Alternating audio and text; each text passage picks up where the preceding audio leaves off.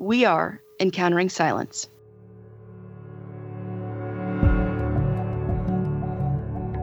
Encountering Silence is made possible by the generous support of listeners like you. Please visit patreon.com/Encountering Silence to learn more about how you can be part of the circle and share in our efforts to bring silence into our all too noisy world.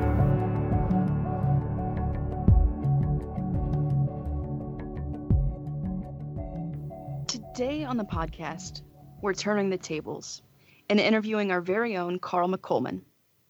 Carl is the author of Befriending Silence, the Big Book of Christian Mysticism, Christian Mystics, 108 Seers, Saints, and Sages, and Answering the Contemplative Call. He lives near Atlanta, Georgia, where he is a member of the lay Cistercians of Our Lady of the Holy Spirit, a contemplative community under the spiritual guidance of Trappist monks. Most recently, Carl released a book titled Unteachable Lessons: Why Wisdom Can't Be Taught and Why That's Okay. In the book, he says, "These are the lessons taught to us in silence, and the curriculum is life. The syllabus is nothing more than our willingness to be present." And normally we would welcome our guest to the podcast, but as you all know, Carl's with us all the time. So, Carl, I'm so glad that you're willing to let us torture you with some questions. And I'd love to hear more about the birthplace of this book and the origin for how this rose up in you. Well, thanks, Cassidy. There's kind of, I guess, two stages for the birth of this book. And the original genesis point would have been a conversation that I had when I was either a senior in high school or shortly after graduating from high school with the organist of my family's church. We went to a Lutheran church in Hampton, Virginia, Gloria Dei Lutheran Church. And the organist at that time was a fellow named Steve, and he and I had become friends. And I should mention I was kind of, a nerdy kid, which is no surprise since I'm now a nerdy middle-aged guy. I was a bit of a bookworm and a little socially awkward, that whole kind of thing, very shy. And so this guy kind of took me under his wing and, was just kind of encouraging me and kind of mentoring me a little. And I guess, we were having a conversation one day, and this is still my MO. When I want to learn something new, the first thing I want to do is read a book about it. And so I probably made some sort of comment, about, I wish there was a book on, how to ask a girl out for a date or how to feel happy or whatever the conversation may be. The particulars of the conversation are lost in the mists of time. But what I remember was his comment, and it was a little sarcastic, but also something I think I really needed to hear.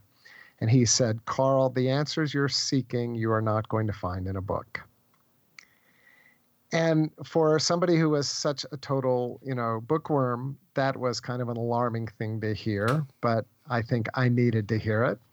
So now let's fast forward probably to 2016, 2017. I can't remember when the book first kind of was born in its current form. But I was having a conversation with Lil Copan, who was the editor who acquired this book for Erdmans, who's the publisher. And Lil and I had worked together on a previous book of mine, a book called Befriending Silence. A wonderful editor. I've had just a wonderful working relationship with her. And we were just bouncing ideas around. She was, it was one of those phone calls. "Well, Carl, what are you working on?" "Well, Lil, I'm not really working on much of anything."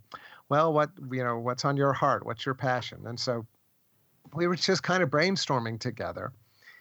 And I don't remember if I even consciously was thinking about that conversation with Steve, from 1979 or not.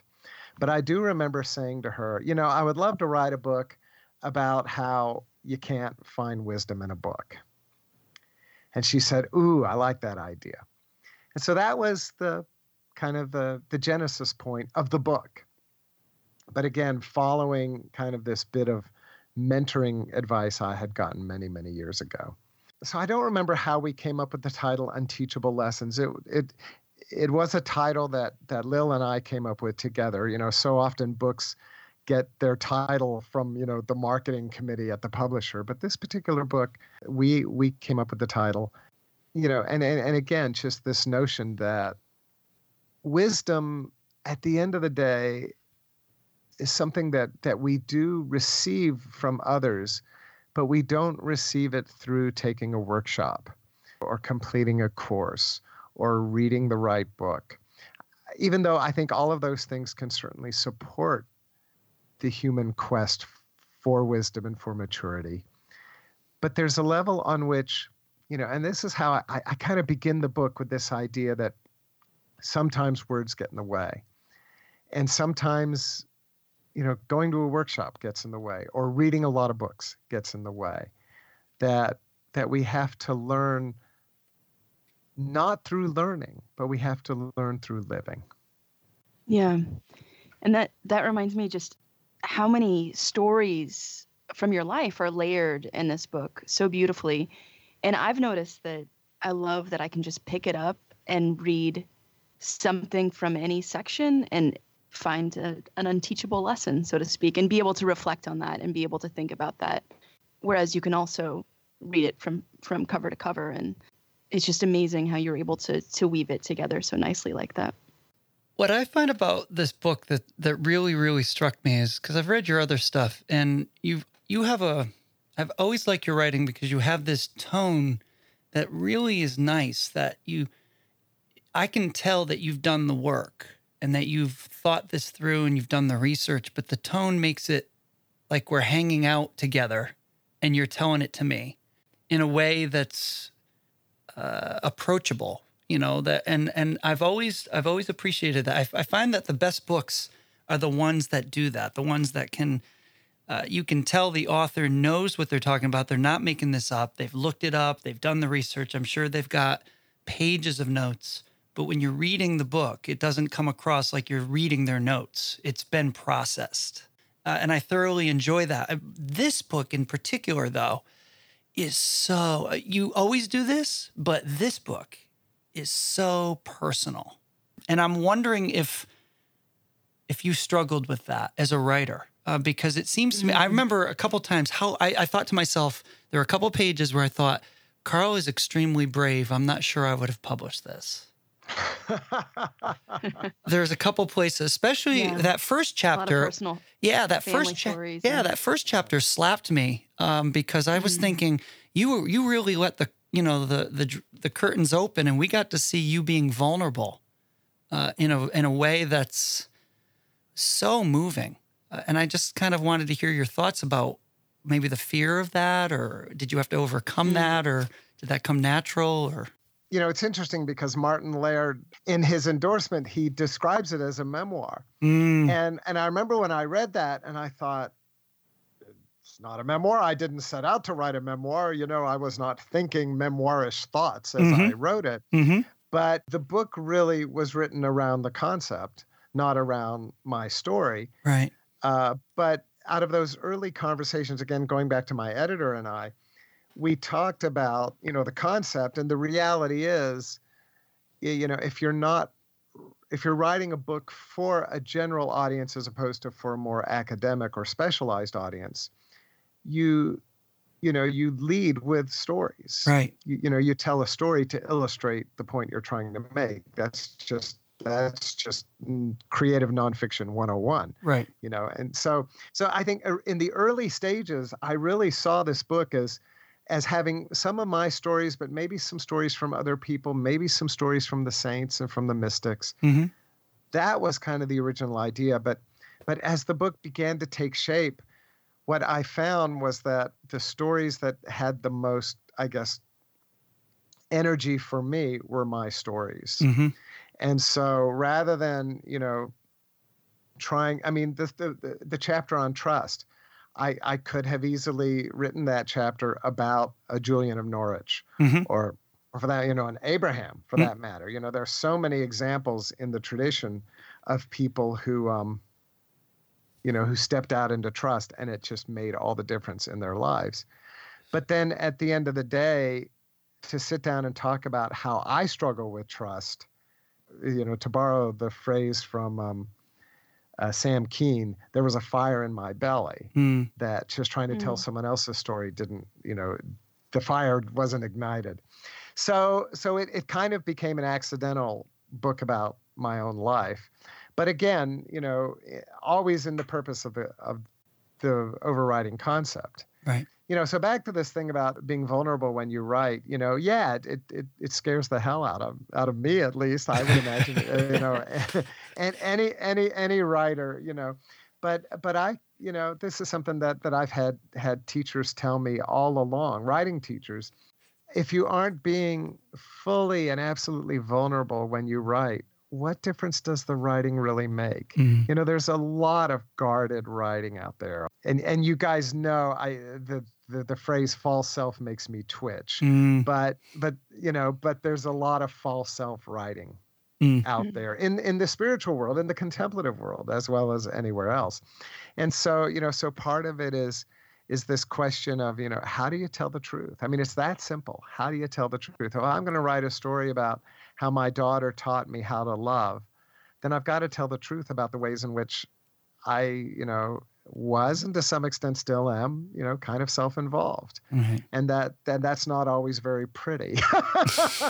but the story needs to be told, And when I think about that big fight that Fran and I had when her mother was sick, I mean, I still, I still struggle with so much, shame over that, because I was sitting there and screaming at her for no good reason other than I was a selfish person. And she made a request of me that I didn't want to answer, right, or respond to. But yet that was part of the journey. That was the baseline. That was what got me into therapy. Right. So that awful moment, that moment that I'm ashamed of, nevertheless became the launching point for my, hopefully my arc of growth and maturity. Yeah. So you just have to tell those stories. If you don't tell them, your narrative just doesn't have a lot of weight. Right. I think what I'm struck by too is that what your stories did was they resonated with me. And even though my stories are different than you, I identified and I started to see, I was like, oh, here's where I've been self-involved and here. And why I think that's so good is that you're using words to teach me something that's beyond words in a way that you didn't know you could teach it.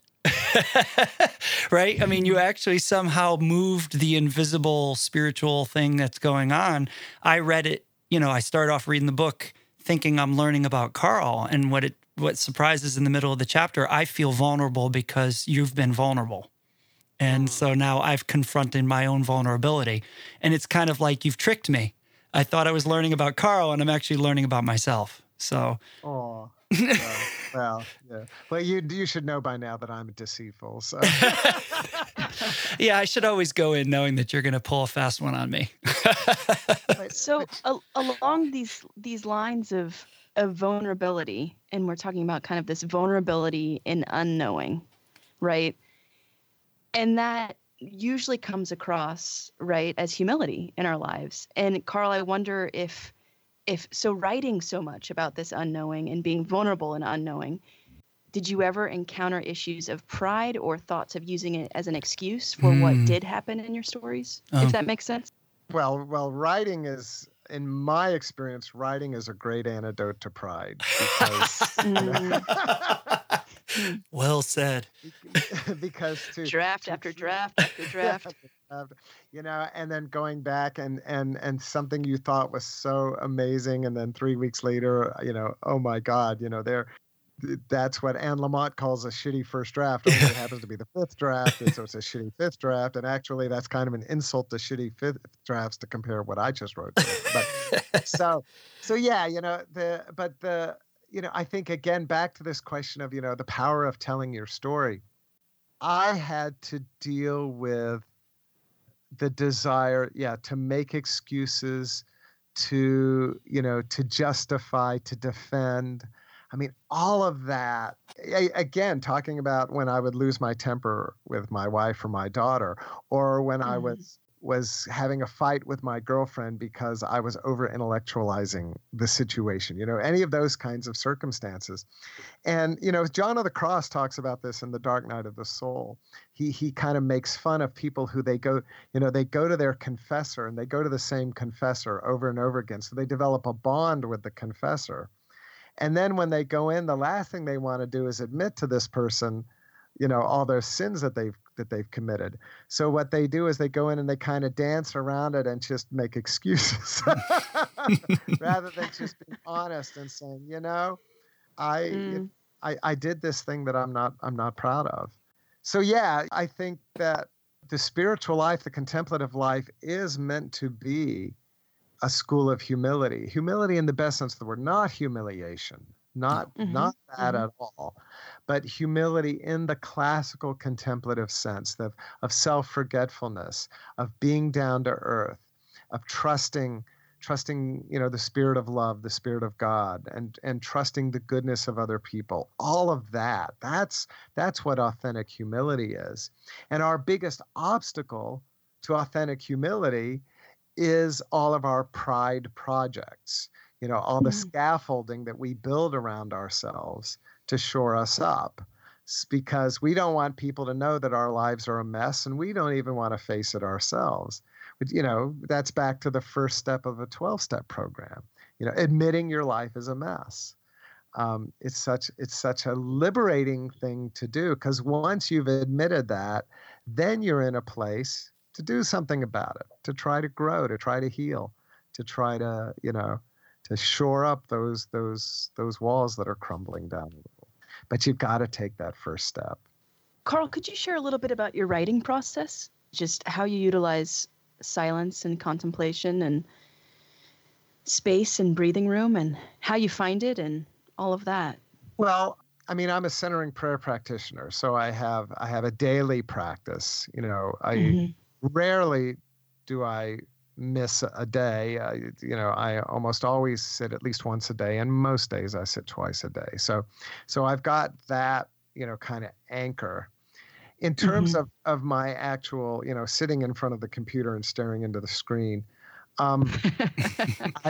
it is fraught with anxiety and peril, and I'll do almost anything to avoid it. I love kitty cat videos on YouTube. I can watch them for hours. We found your weakness. Send me a cute kitty cat video, and it's kryptonite for this particular author. But when I finally, I think like so many, what was it? Two sayings about deadlines. I love them both. One is anonymous, and that was, if it weren't for deadlines, nothing would ever get done. And the other one from Dylan Thomas, I love deadlines. I love the whooshing sound they make as they go by. Right. So I can certainly relate to both of those. So I think I write best when I do have a sense of pressure. I do have a sense of an impending deadline. But that's because then I show up. Woody Allen, 90% of life is just showing up, and boy, I'm full of quotes today. And then there's William Faulkner. I write whenever I get inspired, but of course I make a point of being inspired every morning at 9 a.m. I'm not as disciplined as William Faulkner, but I do find that when I just sit down and I just allow myself to write, and I give myself permission, again, back to Anne Lamott, to write those shitty first drafts, then the magic happens, and books aren't written, they're rewritten, so much depends on just trying to get that narrative out there, and then to be willing to go back and to salvage what can be salvaged, to rewrite what needs to be rewritten, to, judiciously delete, the big chunk that needs to be deleted. So, I don't know, so I try to write every day. I try to write something every day. I'm not very disciplined. I'm not like a monk in that, or William Faulkner in that 9 o'clock every morning I'm writing. My life is just too malleable, mutable, I guess. But I do try at some point during the day to spend some time in front of the screen, and it's not always a book project, that also could be my blog, or even just, one thing I've been doing for the last year or two is writing poetry, so I try to write some poetry from time to time. So I've got various different ways that I approach writing. And then it's really pretty intuitive. You know, I do set up an outline, but so often I'll write the outline and then I'll end up either radically rewriting it, or in more than one case, I'll just totally jettison it and start from scratch. So that happens too. So, you know, but then there's this kind of beautiful moment in the writing process where I kind of just have to let the writing take me where it takes me. And then sometimes the magic happens. The last chapter of the book, the chapter on trust, is significantly different from the early drafts of it. The little bit about wanting to be a painter when I was a kid, that was always in the chapter. But in the earlier drafts, it took me into a totally different direction. And I remember sharing it with my editor. At that point, Lil had left Erdman, so I had a different editor, James. And I shared it with James, and he responded, and he gave me some thoughts. And then responding to his email, I sat down to work on it and ended up like totally rewriting the last 2/3 of the chapter. It just went into a totally different direction. And then I worked on that. And then when I sent that to him, it was really interesting. He wrote back and he said, you know, when I first read it, I wasn't crazy about it. And when the second time I read it, I thought, well, this is Carl's voice. It's not my voice. It's not what I would have written, but I see it's what you needed to have written. And then that became the chapter that ended up in the book. And that, you know, it's funny because I feel even more vulnerable about that chapter than I do about the first chapter, because the first chapter is telling a story about something that happened years ago, whereas the last chapter, as I say in the book, is the unteachable lesson I'm still learning. Right. You know, so the book kind of ends at the present moment, and with, you know, just with some thoughts about where I see myself going as a writer in the future. Our conversation will return after this brief moment of silence. Please take a breath with us and join us for this 30 seconds of silence.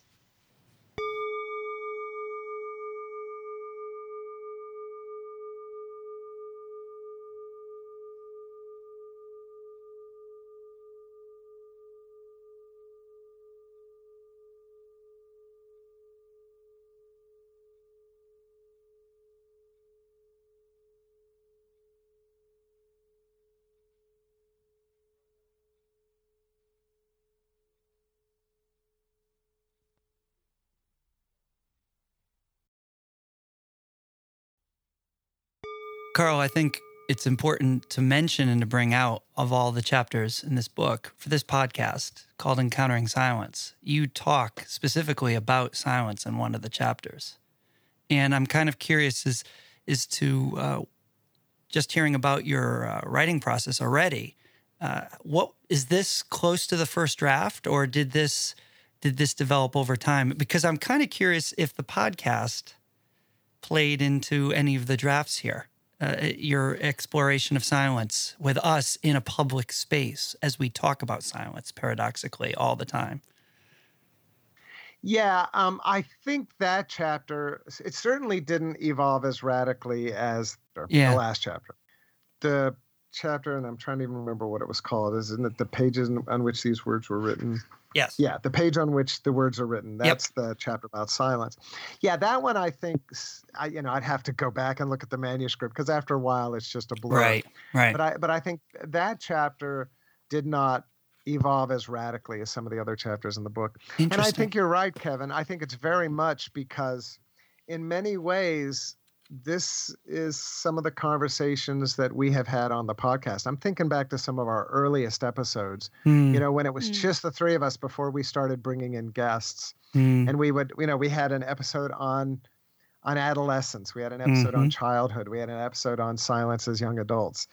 So we had all these different episodes looking at our own developmental story of silence. And I think that really did prime the pump for me to write this chapter. And of course, what I try to do in this chapter is really then, kind of come up to the current day and talk about how my relationship with silence through my prayer practice has evolved over 30 years. I think when I first started doing silent prayer, back then we didn't even call it centering prayer. That's how how long I've been doing this. I started with a ministry called Shalem that Tilden Edwards and Gerald May were kind of the the core teachers of. And then Lynn Ludy was my particular teacher.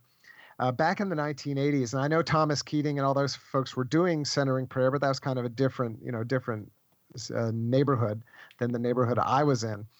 But the practice was essentially the same. The practice of finding a point of attention to reconnect after you wander off into thoughts, and breathing into the silence, and just simply being present before the silent presence of God. That the instructions that I learned from Shalem are so similar to the instructions you still learn today when you go to a centering prayer workshop or something like that. But when I think about it, early on, I don't recall even paying attention to the fact that I was sitting in the presence of silence. I mean, I was aware. I tell the story of going to that Julian of Norwich Quiet Day in the book, and how that was my first encounter with communal silence, and it was such a meaningful day in my life. I still think of that day with just tremendous appreciation.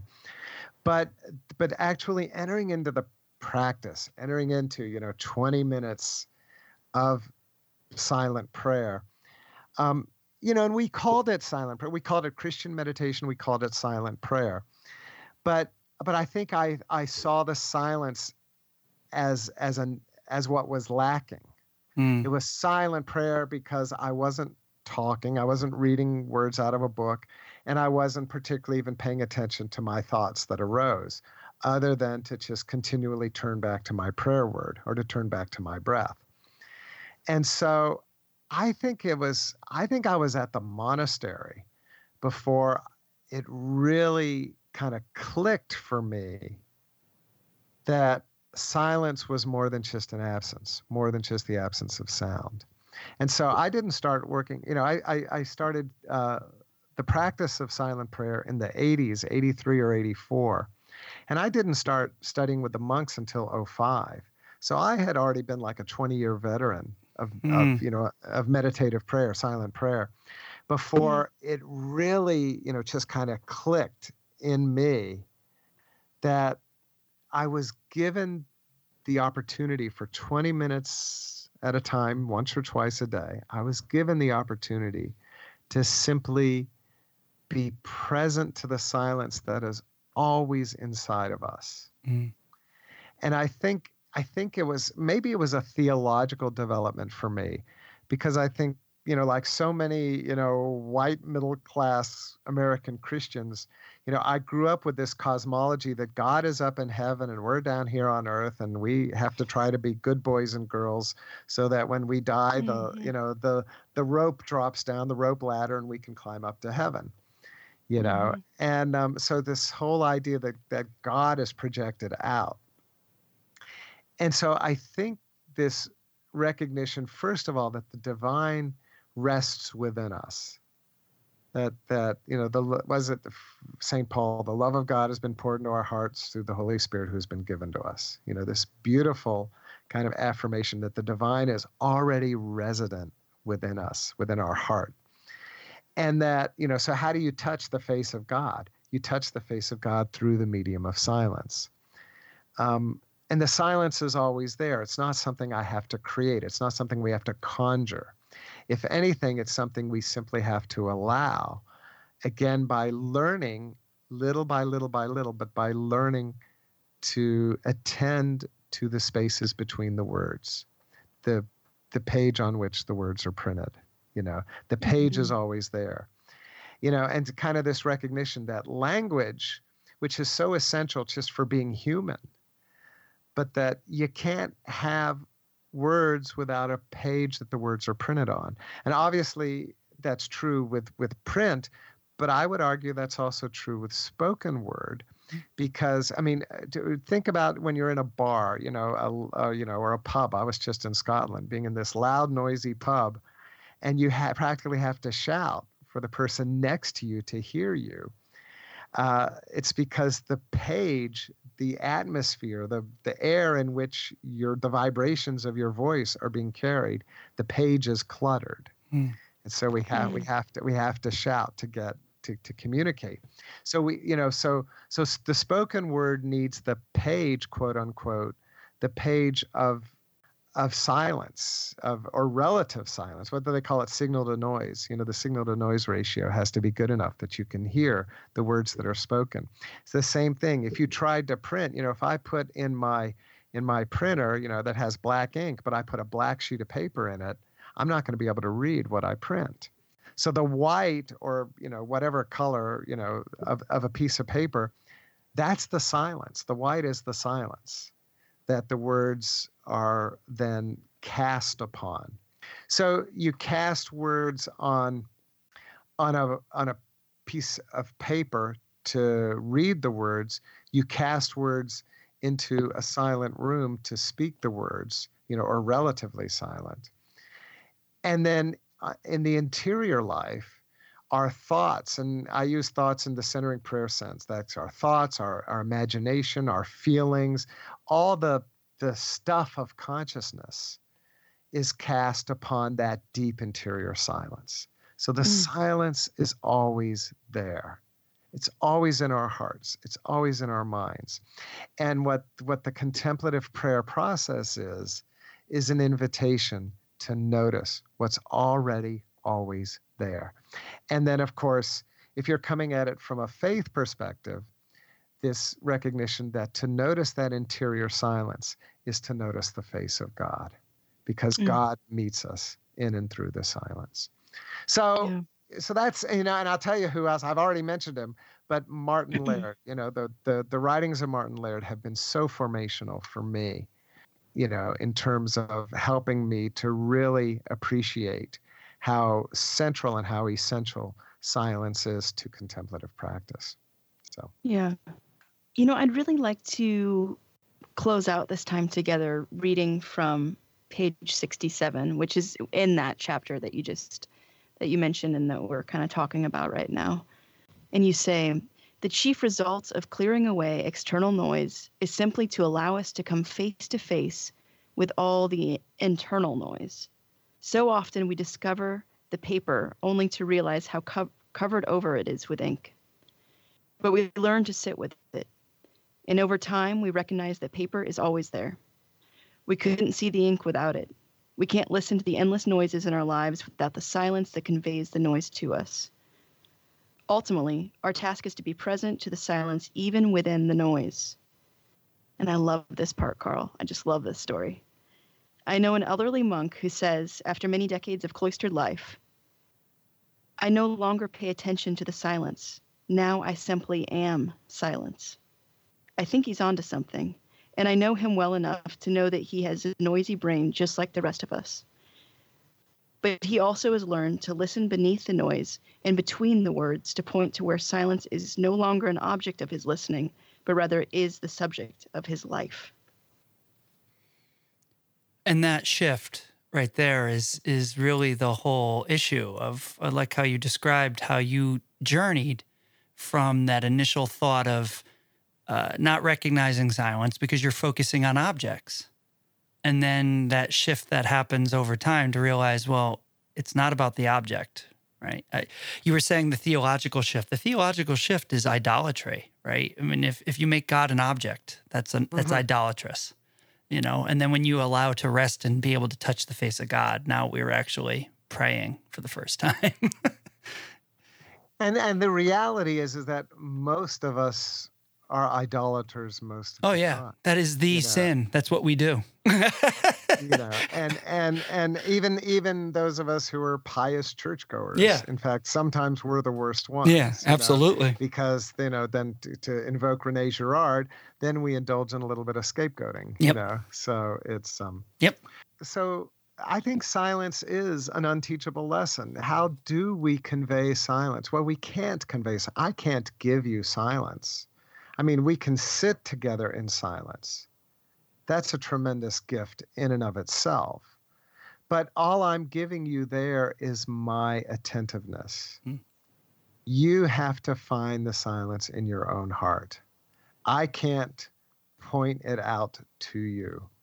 Martin Laird can't point it out to you. Tilden Edwards can't point it out to you. Brother Elias Marischal can't point it out to you. Mary Margaret Funk. I can just recite all the amazing guests we've had on this podcast, who all are tremendous teachers of contemplation and of silence. But at the end of the day, we, those of us who are their students, who are their acolytes, we have to find the silence for ourselves.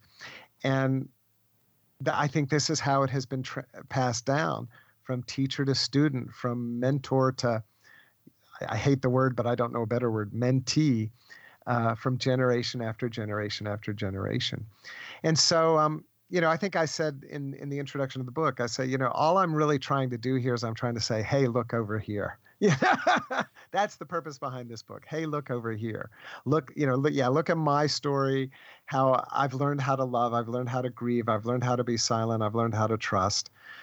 And I'm still learning those things. It's not like I'm a master by any sense. This book is a companion piece. I was very touched, Kevin, when you complimented the conversational tone of the book, because that's what it's meant to be. The last thing I want is to be somebody's guru. I just want to be your companion. That's what I hope is that this book can be. It's just a companion on the way for anybody who's interested in exploring these unteachable lessons, So. And the funny thing is, it's an unteachable lesson, and it's an unlearnable lesson too, because if I tried to learn it, I would be making it an object. I just have to kind of at one point let it happen, as the monk lets silence. I no longer notice the silence. I am the silence. Yeah. That shift. Yeah, I think that's true, and I think that sometimes, it's like happiness. The more we try to be happy, paradoxically, the less happy we become. Mm-hmm. That there's a level on which releasing the lust for happiness is an important step to becoming happy. Yeah, paradox of intention again. Let go of it. Exactly. That's it in a nutshell. I would say thanks so much for joining us, Carl, but I'm lucky that we get to be joined by you all the time. So thanks for letting us turn the tables, I suppose. Right. Oh, well, it's my pleasure. It's speaking of vulnerability, it's vulnerable to write a book, but then it's also vulnerable to talk about it. And so thanks to both of you to creating a space that's congenial. Thank you for everything. And I thank you guys for this continued conversation. I look forward to next week's episode. Likewise. Thanks, Carl. Thank you. Thank you, guys.